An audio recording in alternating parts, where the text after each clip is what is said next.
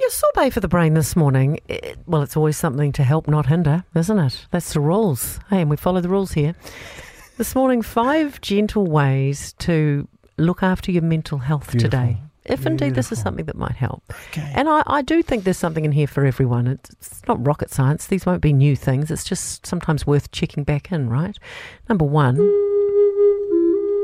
mindful breathing. Yeah. Thank you. We've all got to breathe, obviously, just to live. But mindful breathing, it's different. It's actually being aware of of your breath, of what you're doing.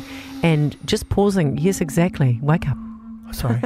Pausing for moments to do that. Some folks are like, oh, it's a bit woo-woo. But you might be surprised at how good that is for you. It actually is, and you can just do it for a couple of minutes.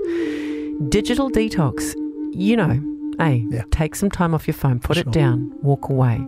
Everything's still going to be there when you come back. Now, I don't want to sound like a goody two-shoes, but I'm going to. No, because yesterday... She's going on about it yesterday. Yesterday, my phone gave me a notification about how much screen time I've been doing in the last week. You know how it does that, right? It tells you.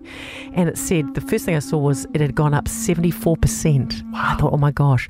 But it had gone up 74% to 1 hour and 25 minutes a day, which is not much. Look at you Luddite. Because I have been making a conservative effort not to scroll on my phone. That's great. So prior to last week, I must have been only on for about 3 minutes a day.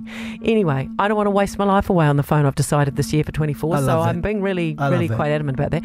Number 3, get outside. How often am I at you to get outside in the afternoon and go for a walk? This beautiful city of ours with lots of green spaces. I tell you to do it, not because, and giggles, I do it because I care. That's right. Okay, it's good for you. Number 4, take breaks. This is what you're really good at. Basically, just time out for yourself.